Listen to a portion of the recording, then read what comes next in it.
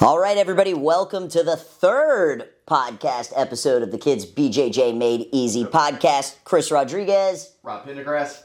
Guy Pendergrass. And we are talking about something that is very near and dear to my heart because it really helped to kick off this whole Kids BJJ online, training that I've been offering for 7 years? It's how we met. It's how we met, right? I remember the day, not to get off topic, but I remember the day I said, "Hey Rob, I saw this thing about teaching kids classes." I want to say, was it what part of the year did you launch that? Do you remember what month it was? I think it was February of 2017. I was driving around somewhere and he called me, "Hey man, I saw this thing and thinking about getting it. What you think?" I'm like, "Whatever, go ahead." Yeah, so the very first piece of content that I ever put out to build an email list was the STEDEYE Method of Teaching, which was a huge part of the Perfect Kids Jiu-Jitsu class course, which is what you guys purchased and what kicked off our, friendship, relationship, mentorship, and now business partners, which is pretty cool, right? So, how to teach the Perfect Kids BJJ technique. When I was wanting to remove myself from the schedule, from not having to teach 30 plus kids classes a week, I had to figure out a systemized way to be able to teach another instructor that they could implement that would give them a step-by-step on basically replicating how I taught, right? And that's really what the STEDEYE method is. There are some instructors that are just naturally great instructors, right? Yep. And there are other instructors that can become great if you give them the appropriate tools and resources. Exactly. And that's what STEDEYE is. And it's an acronym, and it's something that you guys have implemented in your school that has 200 plus kids. And honestly, it's great for kids, but it's also great for adults, right? Keeps us on track. Exactly. And it keeps the instructor on track too, right? So, STEDEYE is an acronym.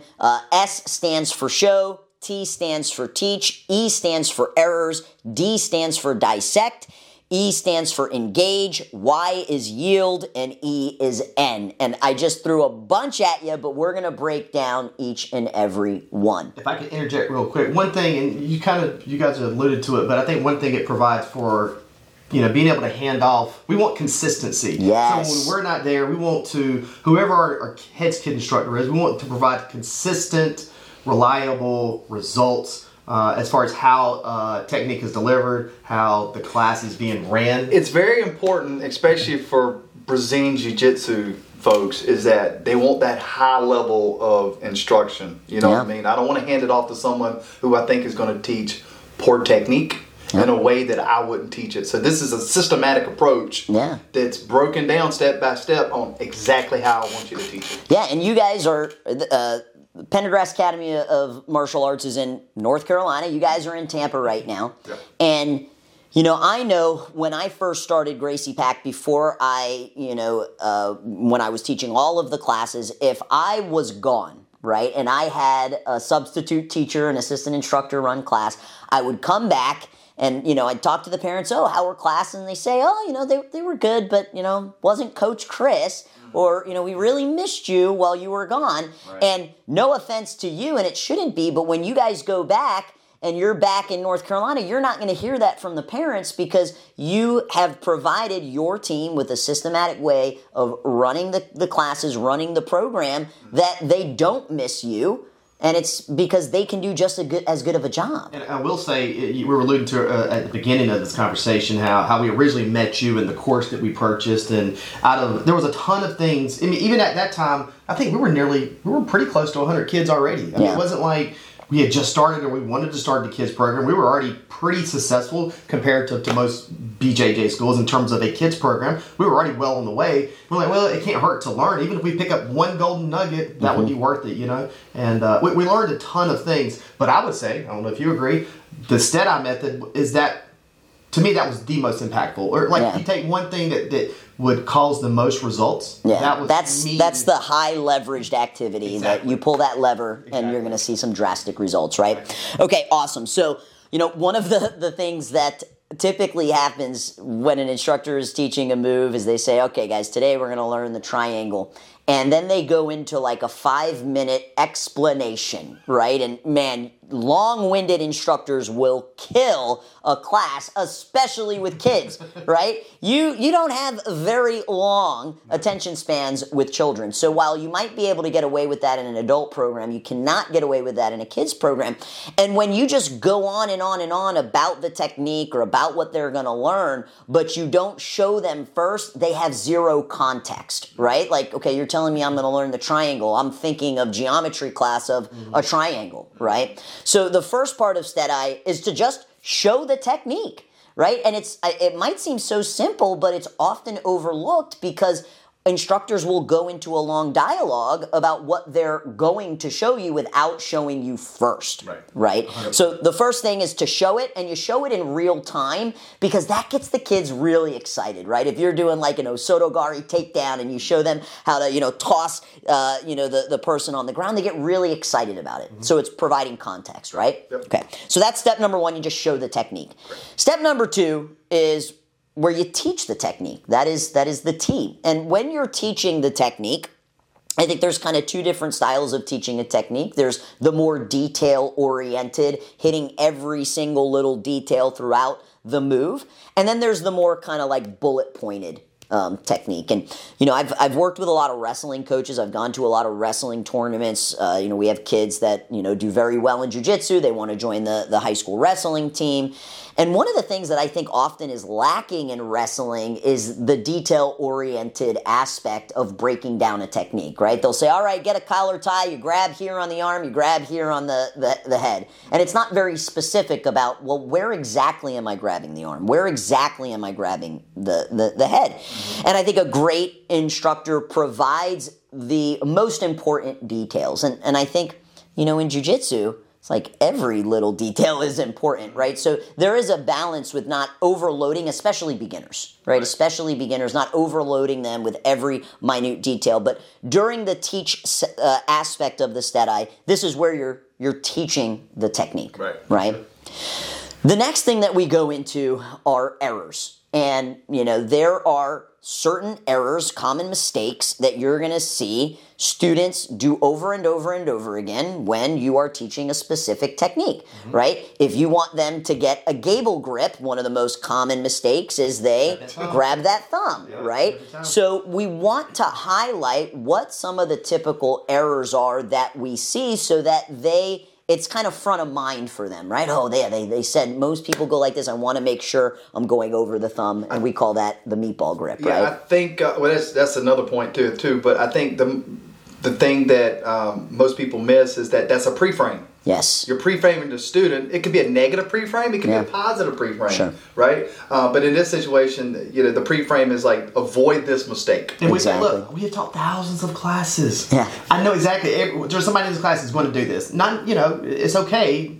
It's going to happen, and that's all right. But let me just go ahead and show you what not to do. Exactly. Because otherwise, if you don't bring it up, you're going to go let them do it, and then you're going to have to stop the technique, and you have to bring them back to show them this is what everybody's missing. And then on a side point, what you just said about the meatball grip. Yes. If it's in Christmas time around our place, we call this the snowball grip. Okay, yeah, we ain't got no snow down here in Florida, so. We actually have snow sometimes, but just using power words like that to help the kids remember, they're not going to remember who's Dan Gable, right? Dan Gable? Yeah. So how to make a meatball. That's a great point that we didn't bring up. I'm glad you brought that up. During the teaching session is having that language, right? Language is so important. When you go to a tournament and you say meatball grip or snowball grip or, you give a very specific instruction, it's not going to click if it's not the language that you're using in class. So we want to try to use those power words when we're in the teaching portion, right? And it's important for kids. Kids can relate to that. Yes. Kids like these silly candy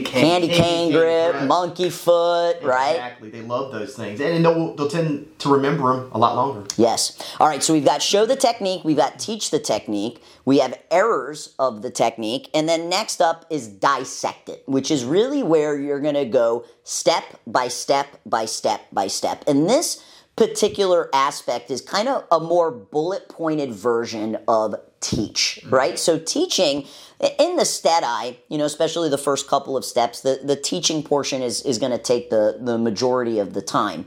When you dissect it, it's step 1, grab here, step 2, grab here, step 3, take a step here, right? And you're bullet pointing it. And the reason why we do this is because what we don't want is when we're teaching this class, it to feel like a lecture, right? Communication is a two-way street, and oftentimes it's just the instructor talking to the student.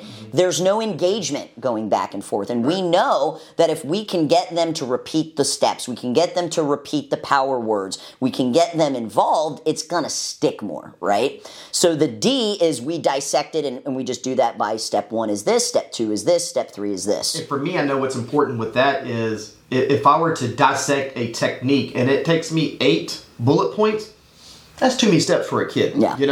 We tend to try not to. There shouldn't never be more than 4. Yeah. Because you can get away with that. Depending on the age group, right? Yeah, you're 3 and 4 year olds. That better be 3 to 4 steps exactly. You find yourself going through the dissection portion, and you're like, we need to somehow or another hone that in, or to simplify. Yeah, great point. So after the dissect, then the next E in STEDEYE is engage, and this is where we're engaging our students in conversation. And what I love about this is if you're consistent with it, which if you have a system, it's really only a system if you're consistent with it, right? Is the kids know that you are going to call out on them to have them repeat what step is next. So I might say, Johnny, let's kick us off. Give me step 1. And he says, all right, grab the lapel. All right, Sarah, what's step 2? She says, okay, I'm going to grab the sleeve. And because they know that there's a chance that they're going to get called on, you typically have better focus and better engagement with the students. Yep. It also gives them an opportunity to spotlight themselves, right?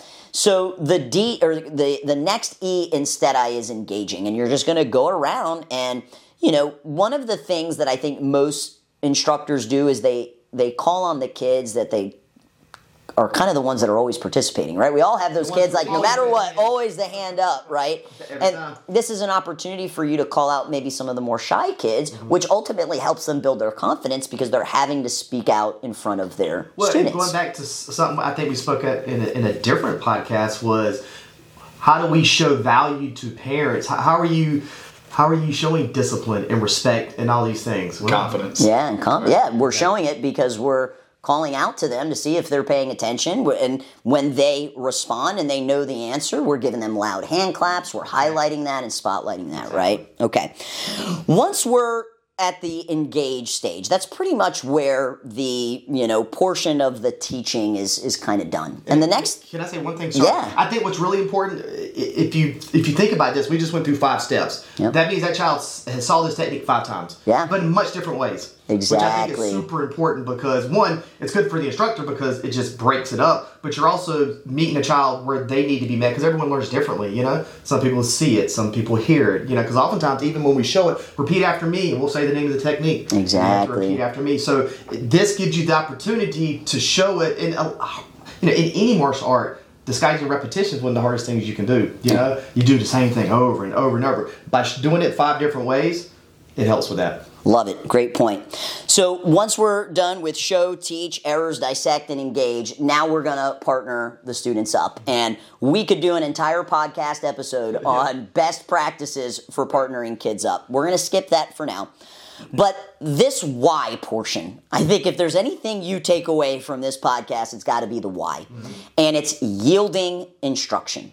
And what typically happens, this happens in definitely kids classes, but it also happens in adult classes. The instructor shows the technique, goes through it a few times, say, all right, guys, go partner up and start working on the technique. They get a partner, and then all of a sudden they're looking at the other group because they forgot what the first step was. Yeah. So what yielding instruction is it's basically on-command teaching. It's having everybody in the class perform step 1 together and not moving on to the next step until they've all completed it. And this idea really came from doing forms in Taekwondo. So when your instructor is teaching a form and they might say, all right, you're going to chamber your arm, left arm on top. And they say, all right, everybody chamber your arm, right? Or wrap your arm. They're not going to go on to the next technique until they've assessed that every student has this position properly. Yeah. And then they'll say, okay, go ahead and down block. Boom. And you down block. And it's that same step by step. I'm going to tell you this portion of the technique, and then you're going to do it. And I think what people might say is like, oh, that's time consuming. Yeah, you know what else is time consuming? Having to bounce from this group to this group to this group to this group, saying the same thing over and over again 20 different times. Yep. Just do it for everybody. So yielding the instructions, and the way you yield the instructions was how you dissected the technique. So the step one that you said, that's what you're going to have everybody do. I think one of the things that shows value, and well, at least shows that you have control of the class, that it looks organized, it looks professional, is that when a parent's looking out there and every kid, every set of kids is doing the same thing on command. Yep. They're listening to the instructor and they're following the steps. That's money right there. Yeah, absolutely. Great point. So yielding instructions is so important. We yield the instructions about 2 to 3 times, depending on how difficult the technique is. We do it for one partner, then we have the other partner do it, and then we put on a timer. I'm a very big fan, and this could be another like class management podcast that we could do, of using timers with kids as opposed to saying do 3 for 3 or 4 for 4, because the kids forget what number they're on. And then an argument ensues, right? So we yield instructions 3 times for one partner, we yield instructions 3 times for the other partner, and then the first partner gets 2 to 3 minutes to rep it out, and then they switch spots, second partner gets 2 to 3 minutes to rep it out. The last and final portion of STEDEYE is ending the drill. And I gotta be honest, there's some classes where I skip this step, I shouldn't. I think, sometimes you want to get to drilling, you want to get to the other portion, but it is very important to end the drill, because what I love about ending the drill is it gives you an opportunity to highlight and spotlight the students that did really well. Yep. So we bring them back to wherever the lesson was. We use semicircles around our logo. We had our mat specifically created in a way that we knew would help with class management. And I know you guys did as well when you guys got to build out your facility. And we end the technique by saying, these are some of the things that we saw that went really well. These are some of the areas where we think people still need some improvement. And let's go ahead and have Johnny come out. Johnny, why don't you go ahead and show everybody in the class how you did your bump sweep, because you did such a great job. Johnny comes up, he does the bump sweep. We give him 2 loud hand claps. What do you think Johnny's going to talk about at the dinner table that night? He's going to talk about how Coach Chris called him out and he got to, got to show the technique. So ending the lesson is very important, and it's the final step of STEDEYE. Yep. Yeah. So show the technique, teach the technique, errors of the technique, dissect the technique, engage your students, yield instructions. Guys, that is the number one thing you got to be doing. And then finally, ending the technique. And if you implement anything from the Kids BJJ Made Easy platform, this is what you want to implement. This is the lever that you should be pulling. And I know literally thousands of jiu-jitsu schools have implemented this because it's something that we've given away before. I think that this one thing is going to be the thing that's going to take your program from looking like this haphazard looking chaotic mess, right? That Kids BJJ classes look like to a professional, well-run, well-oiled machine. Yes. Class. Yeah, and if you want access to the full course on exactly how to teach this with video examples, you can check it out at the Kids BJJ Made Easy online platform. Talk to you guys soon.